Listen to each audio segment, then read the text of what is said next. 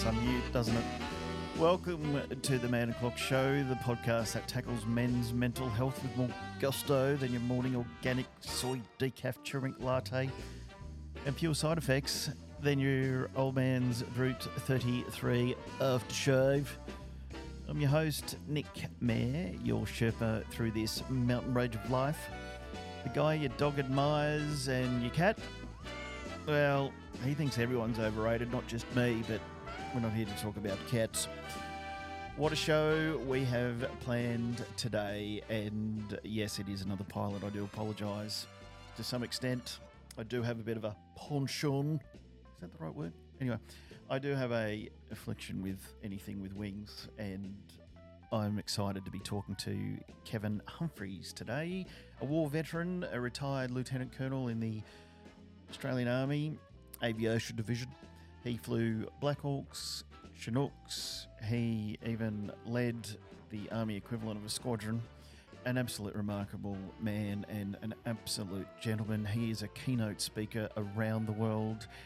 Recently was in the US delivering a range of keynote speeches, really talking about his, I've gone blank, his story, and very excited to be able to talk to him and drill down into his PTSD that he suffered through after his return to Australia and the dark depths of depression and his road to recovery. And look at him go today, one of the best speakers in the market and an absolute delight to speak to. So I'm looking around the foyer at the moment trying to find him.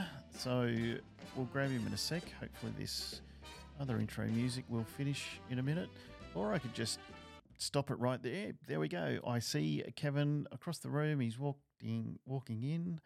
So let's go get him.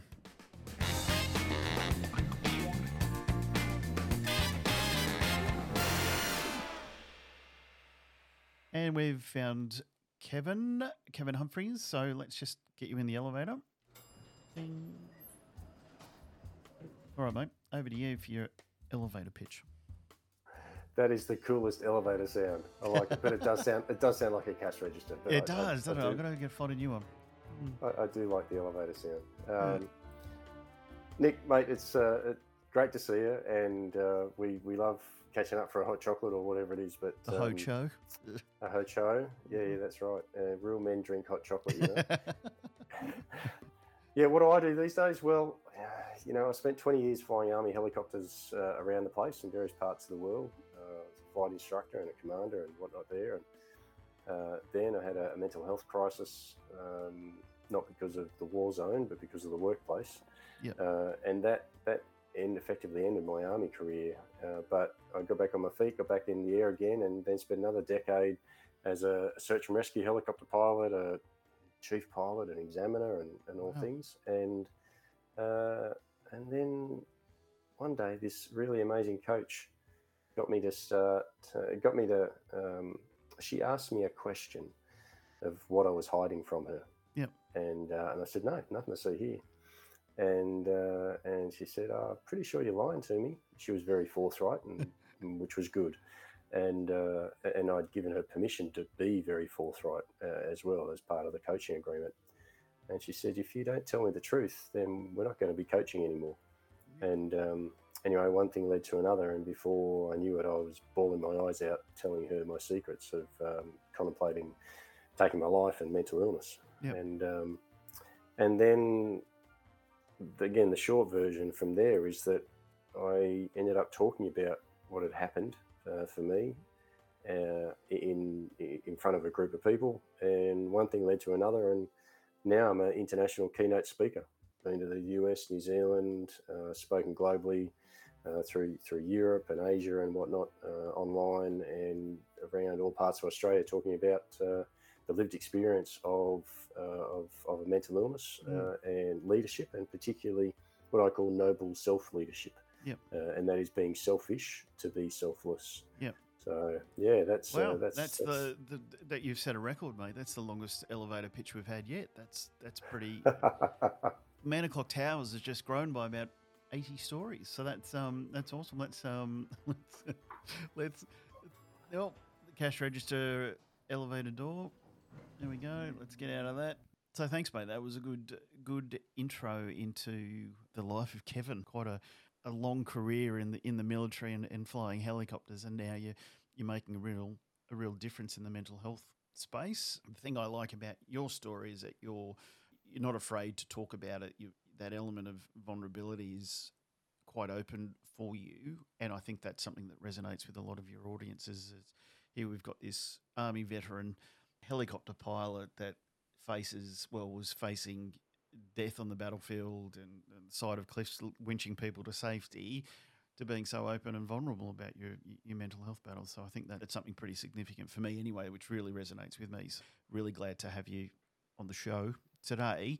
So can we talk a little bit more around your personal journey with mental health, around that time that you realised that you had a problem and it was getting the better of you, and how you were able to share that with other people? Yeah, the simple answer up front is I sure as hell wasn't sharing it with anybody at the start. Yep. And I wasn't sharing it with a soul to start with. And, you know, if I look back with the benefit of hindsight, I can see that there were little indicators coming along years earlier, and like a panic attack when I went into a shopping centre to get a loaf of bread. Wow. And completely involuntary physiological response, sort of threw myself against a glass shop front. Didn't smash anything, but just pinned myself up against the glass shop front, not because I consciously did it, but because my body just did it, my brain did it. Yep. And embarrassed, confused, didn't know what was going on, didn't tell anybody about that. And fast forward, time in Iraq, driving a vehicle off the back of an aircraft, really fast forward into the acute stages of it. And me and my wife knew that I wasn't well, but she didn't know how unwell. I perceived some bullying going on at work. I didn't want to be at work. It was just a horrible place to be. I had a fuse super short. I didn't want to be at home. I had 3 little kids, noise and mess and all the rest of it. I had night terrors happening again. I was abusing alcohol, which certainly didn't help any of the above. I didn't want to be awake. I didn't want to be asleep. I didn't want to be at work, and I didn't want to be at home. And I just didn't want to be anymore.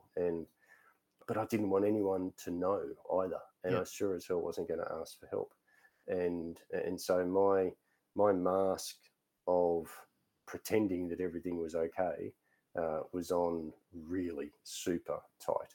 And so when it got to the point where I went to take my life, and I collapsed and I couldn't do it, and my wife found me convulsing on the ground. Wow. And then she asked me if I wanted her to call Martin or Jeff. Martin and Jeff are the unit psychologist and the unit doctor. I had they were work colleagues. I had their phone numbers in my phone. But up until that point, I would rather die than admit to anybody that I wasn't coping and that I needed help. And even Martin and Jeff, being a psychologist and a doctor who I would bump into every other day at work, they knew I wasn't well, but they had no idea how unwell I was either. Even though they are trained medical professionals and have been for decades, they didn't know how unwell I was either because of the mask that I had on. Yeah, and it was obviously buried very deep that trained professionals couldn't even see it. So that's a remarkable story that you've got there, that you were able to push it down so deep and cover it with that mask you talk about. So was there an event, or was there a particular time that was the trigger to get help? Was it that actual moment where you were on the floor and your wife was? Yep. And so what was the step that was from there? Well, actually, to be honest, if I go back about 18 months earlier, I was in Afghanistan. I was constantly losing my cool. I had a super short fuse. Anybody did was ever good enough. And I was berating this young officer, which I'm ashamed to say I did, but I did. And I realized she wasn't looking at my face anymore. She was looking at my hands. And I looked down and saw my hands, and they were shaking like nuts, like crazy. And I tried to stop them shaking, and I couldn't. And that was actually when I knew the game was up. Right. So I'd been having a few night terrors. I knew I had a super short fuse, but I'd been hiding a whole bunch of things at that stage. That's when I knew the game was up. And I actually asked I did actually put my hand up at that stage and asked to see a psychologist. Yeah. And it took about 3 months before I could finally get to see one, even though I'd actually put my hand up and asked. And that's not uncommon with waiting periods. I mean, that was in the army system, right? But it's not uncommon in the civilian system with waiting periods to see GP and then psychologists. But when I did, this psychologist and I, we just didn't gel at all. And it was a horrible, demeaning experience is how I felt. And indeed, at one stage, this particular person, I think they were trying to have a joke, but the joke was completely wrong timing, wrong delivery in every way, shape and form. And it was just offensive. And I thought, if this is the best the army can do and this is the best psychology as a science can do, then I'm done. I'm not going to bother getting their help anymore. And so from there, I hit the bottle and avoidance and all these other coping mechanisms to think that I'm just going to do it myself, thanks. So I did ask for help. And because that one psych and I didn't gel, I thought that was it and I'm not going to bother with any others. Of course, what I now know is that psychologists are people too, counsellors are people too. And just like there's some people at work and your sports team that you don't necessarily gel with, it's the same with psychs. So it's a chemical reaction. If at first you don't succeed, try again until you find one that works. But at that stage, I didn't have that wisdom, so to speak. So that started the decline. Really, that led to my breakdown to the point where now I have to declare this to work. It's there's no turning up on Monday morning pretending nothing's happened now.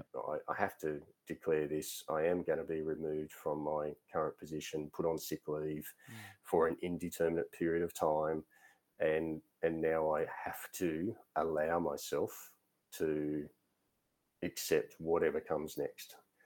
And in all honesty, whatever came next was better than the option I was considering, which was killing myself. So I just went, I have no idea what's going to come next, but as long as it's better than that, then okay. And so the journey started it took me 9 months before I actually got back to work after that. Okay. Yeah. And from all that, what have you found as the most effective strategy or remedy that has helped you keep the black dog at bay, you feel like? The simple answer to that is it depends.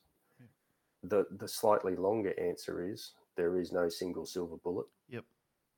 The slightly longer answer again is the thing that gave me the most amount of freedom in the ability to live with and deal with the black dog and anxiety. Ultimately, it was multifaceted. But if I was forced to condense it down to one word, it would be acceptance. And that took me a long, long time to get to and it was the second question that coach asked me that I was just telling you about, the one who asked me the one question, what am I hiding? And when I told her my answer, the second question she asked me was, have I accepted it? Have I accepted that I contemplated suicide, mental illness, and whatnot? And I was like, no way. It's all their fault. They did this to me. This happened and that happened and that wasn't fair and that wasn't right and this should have been done differently and blah, blah, blah. And because to me, if I accepted something, I was complicit in every way and it was equally my fault. And she said, Kevin, what if acceptance has got nothing to do with blame or fault? And acceptance simply means I don't like it, want it, or condone it. It just is, it was, it's a historical fact. And it's got no more relevance today than the colour of the chair or the colour of the carpet. Wow, that's powerful.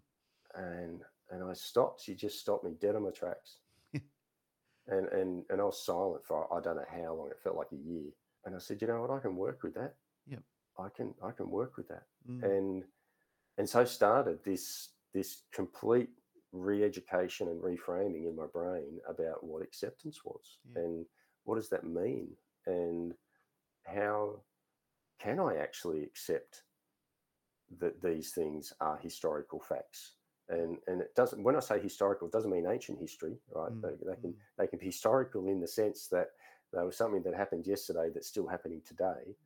the relevance of them, particularly around blame and shame and guilt, is irrelevant. And so I went, you know what, I can work with that. And so within a couple of months, I managed to tell 150 people, that the other people being in this coaching group, and because that was the place I felt safest to do it. Right, it wasn't a coaching or a counselling session; it was a business mentoring group. But the amazing thing about that is that after a little while, I managed to come completely full circle and say, I take full responsibility and I accept completely my role in what happened with my mental illness and my role and what happened with my suicidal ideation and my role and what happened with the way I responded to the way others interacted with me. And that's not to give anybody a free pass. It's just to say that every piece of communication is a two-way street. Every interaction is my perception of someone else's perception of me and their perception of my perception of them. And so, you know, nothing in this world is real, without trying to go all Matrix on us, right? But nothing in this world is real. Everything in this world is only as we perceive it and only as we give meaning to those perceptions. When we're not thinking straight because depression or anxiety are there, and we're worried about what happened yesterday, we're worried about what's going to happen tomorrow, then we lose the ability to have objective perspectives on things and to consider multiple different options for what this same event might be or mean. And acceptance, to come back to your question, acceptance allowed me to own my part. Acceptance allowed me to allow others to own their parts without judgment. Acceptance allowed me to take complete ownership of my health, my decisions, my choices, and the consequences for all of those things, good, bad, or indifferent. And so acceptance I put right up there with discipline gives freedom. Acceptance gives freedom. To be able to move on. And so when the black dog comes and rests his head on my shoulder, as he does every now and then, some people say you kick him and do this and do that. Not me. No way in the world. I stroke his head and I say, "G'day, mate. Yep, I know. Yep, good to see you back again. You can stay there as long as you want. I'm just letting you know that I know you're there, but I'm not going to feed you today. So if you want to get fed, go somewhere else. But feel free to hang around as long as you want. I see you there, but that's okay. I'm getting on with my life. And if anything, when I do that, that is then the little spur for me to, okay, Kev, what's not working at the moment? What do I need to adjust for me to be able to get back on the track? Oh, that's fantastic. I just love that. I was just taking down some notes. That element of ownership and acceptance and acknowledgement, really, those three things really have a very powerful effect on how we deal with it. So that was some wonderful insights there. So I'm very grateful for your opening up then. That was great. Thank you. Now, switching it to the external side of things, how do you promote open conversations around this particular topic of mental health, particularly for men, within your personal and maybe the community that you engage with? Yeah, so there's a couple of different ways that I do that. One is professionally. What I do these days is get up on stage as a professional speaker, and I use examples from my life, good, bad, and ugly, successes and failures in equal measure, to be able to show people that a diagnosis does not determine your future. And that there is life after diagnosis. And here's some examples of things I did poorly. Here's some examples of things I did well. Here are the lessons I learned from each of them. And here's where changes were made and what's possible when you come out the other side. And what's been really incredible for that is I personally don't use the word vulnerability. You will not hear me use that word in one of my presentations. And it's not because I don't like the word or whatever else. It's because I just want to be me. And if people perceive that as me being vulnerable, and that helps them being able to open Gotcha. up, then I'm 100% okay with that. If people want to say that I'm courageous, or if people want to say that I'm up myself, or if people want to say, whatever it is, right? I don't really care what word gets used if it's helping them move forward. Yeah. And the reason I say all of that is because one of the things that's come up a number of times after my presentation. So the first time I spoke about this in that coaching group was about 150 people in there, roughly 50-50, men and women, mostly couples. And when I finished talking, I only spoke for about 5 minutes, I think. I can't actually remember a word I said because I was just bawling my eyes out for the majority of it. Wow. Now, I remember the first few words, which were, if I can't say anything else, I just want to say thank you to Megan. And then I launched into it.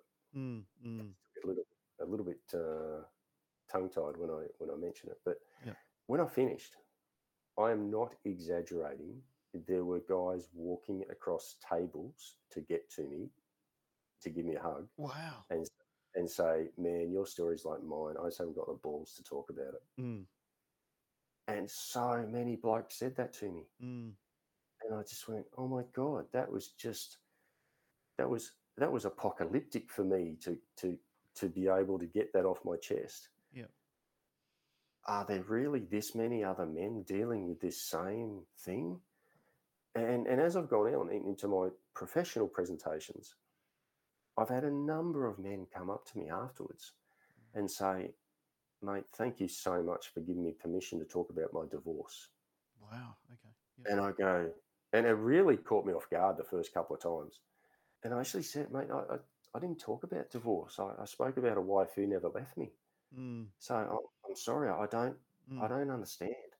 And he said, just the way you felt that you had to hide it, the way you felt you couldn't talk to people, the way you felt that you couldn't do this or that.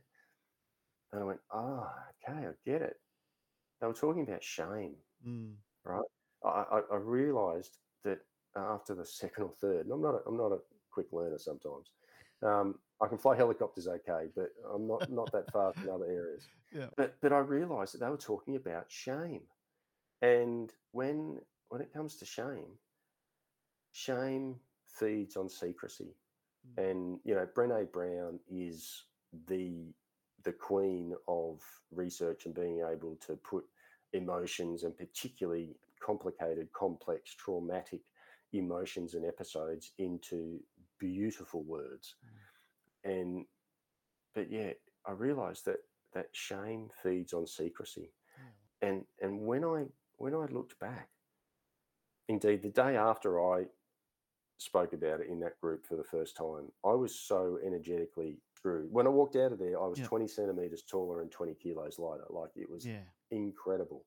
The next day, I spent 90% of the next day on the floor in the hotel room, just lying on the floor. Yeah.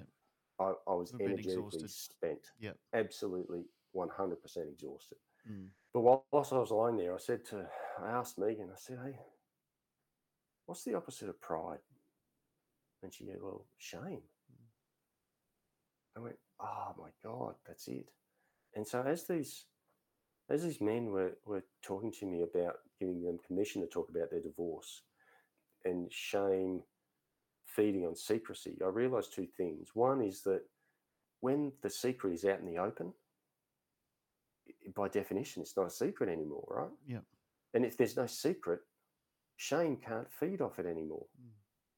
So I pretty much, in that one instant of me telling that 150 people that, I did immediately feel zero shame anymore. Yep. It was just vanished, right? Yep.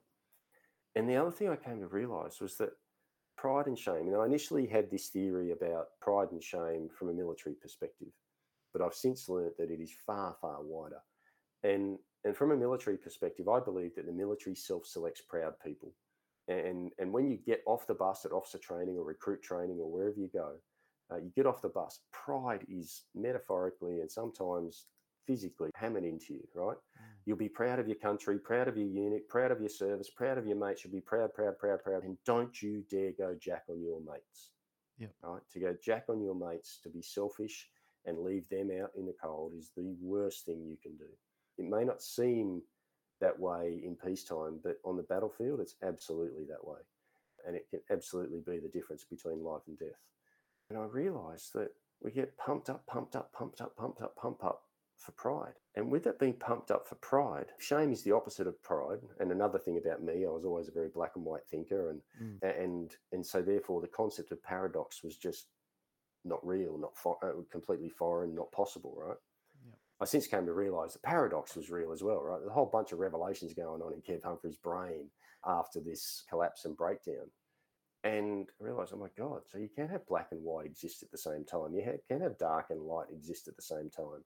And indeed, just like so with pride and shame, they both must coexist at the same time if paradox is real. Yep. So when pride gets getting pumped up, like it does in the military, then the potential for shame keeps getting pumped up, right? Yep. Yep. But no one really talks about the potential for shame. They just talk about how good pride is. Now, don't worry that it's one of the 7 deadly sins, right? Yep. That's a whole other topic. But, it's just no one talks about the potential for shame. And when pride gets taken away, basically in an instant, like it does when you've had a breakdown or some other, or maybe a divorce or whatever it is, that potential for shame becomes real shame in your mind, in your perception, and your perception of everyone else's perception of you. All of a sudden, you are full of shame. And until you can release the secret on that, it'll keep growing into a bigger and bigger and bigger monster. So acceptance also, to come back to that, acceptance also taught me to accept that pride and shame sit level pegging at all times, that neither of them are good in many different ways, but they're only bad when you let one get out of control. And so if you can keep aware that pride and shame are actually level pegging the whole time, and neither of them are good, then you can actually help to keep a lid on it and keep those pride and shame levels way, way down. So that if the lid comes off one, the other one's not going to take over. And that there's no secrecy there that's going to feed one of them. And so acceptance really helped me to take the sting out of that tail completely. And so, now I like to think that 2 coins, one with a head up in one hand, a tail up in the other hand, without a head or a tail, either coin is completely valueless, right? They need a head and a tail to be of value, right? They've both got a head and they've both got a tail.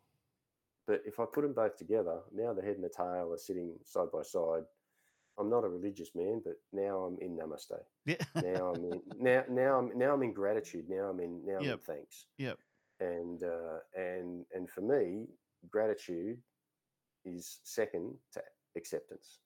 Because I can't get to gratitude unless I've been through acceptance.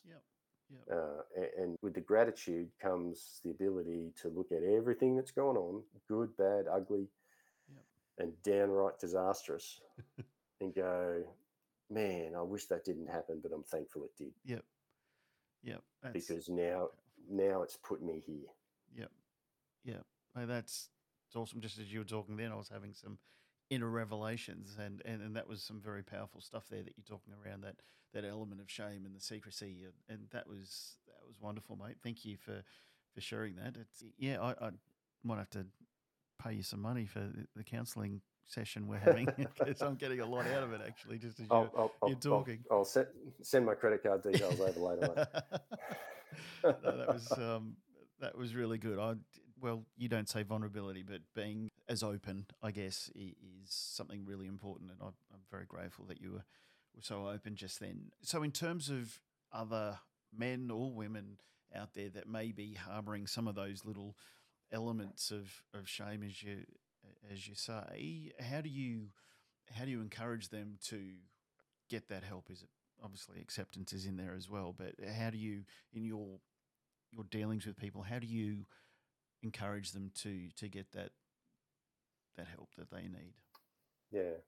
And mate, it's really whatever works for them. And because we are, I think, fairly unique. And I think this is one of the issues of why suicide still is such a untamed beast, in that, as much as there are so many similarities, one of the things with suicide, as an example, talking about mental illness, is that mental illness is not the be all and end all to determine whether or not someone with mental illness is going to end up contemplating suicide. So many other factors go into it: finance, relationships, et cetera, et cetera. For me, I think it's what works for the individual. Where have they got connection? And it depends where they are on the continuum. Mental illness as well is not binary. Right? Suicidal ideation is not binary. So where are they on the continuum? Is it something that anybody who says just go and do some yoga and a couple of meditation sessions and you're right? They're all part of a bigger plan, and they absolutely have value. Like they have immeasurable value. But they're not the be all and end all, and certainly not by themselves. And so it really depends on the individual. Is it connecting with some other people? Is it some bringing the blinkers off and some challenging of some meanings that they've given experiences? And I thought I knew what a plan was for contemplating suicide. I thought I knew what acceptance was. I thought I knew what all these things were as a reasonably educated mid-30-year-old. But turns out my definitions of those things were way off what I thought. But they were the meanings that were controlling the stories I was telling myself, right? So is it that simply some reframing and re-education is going to be helping to guide them back onto the path?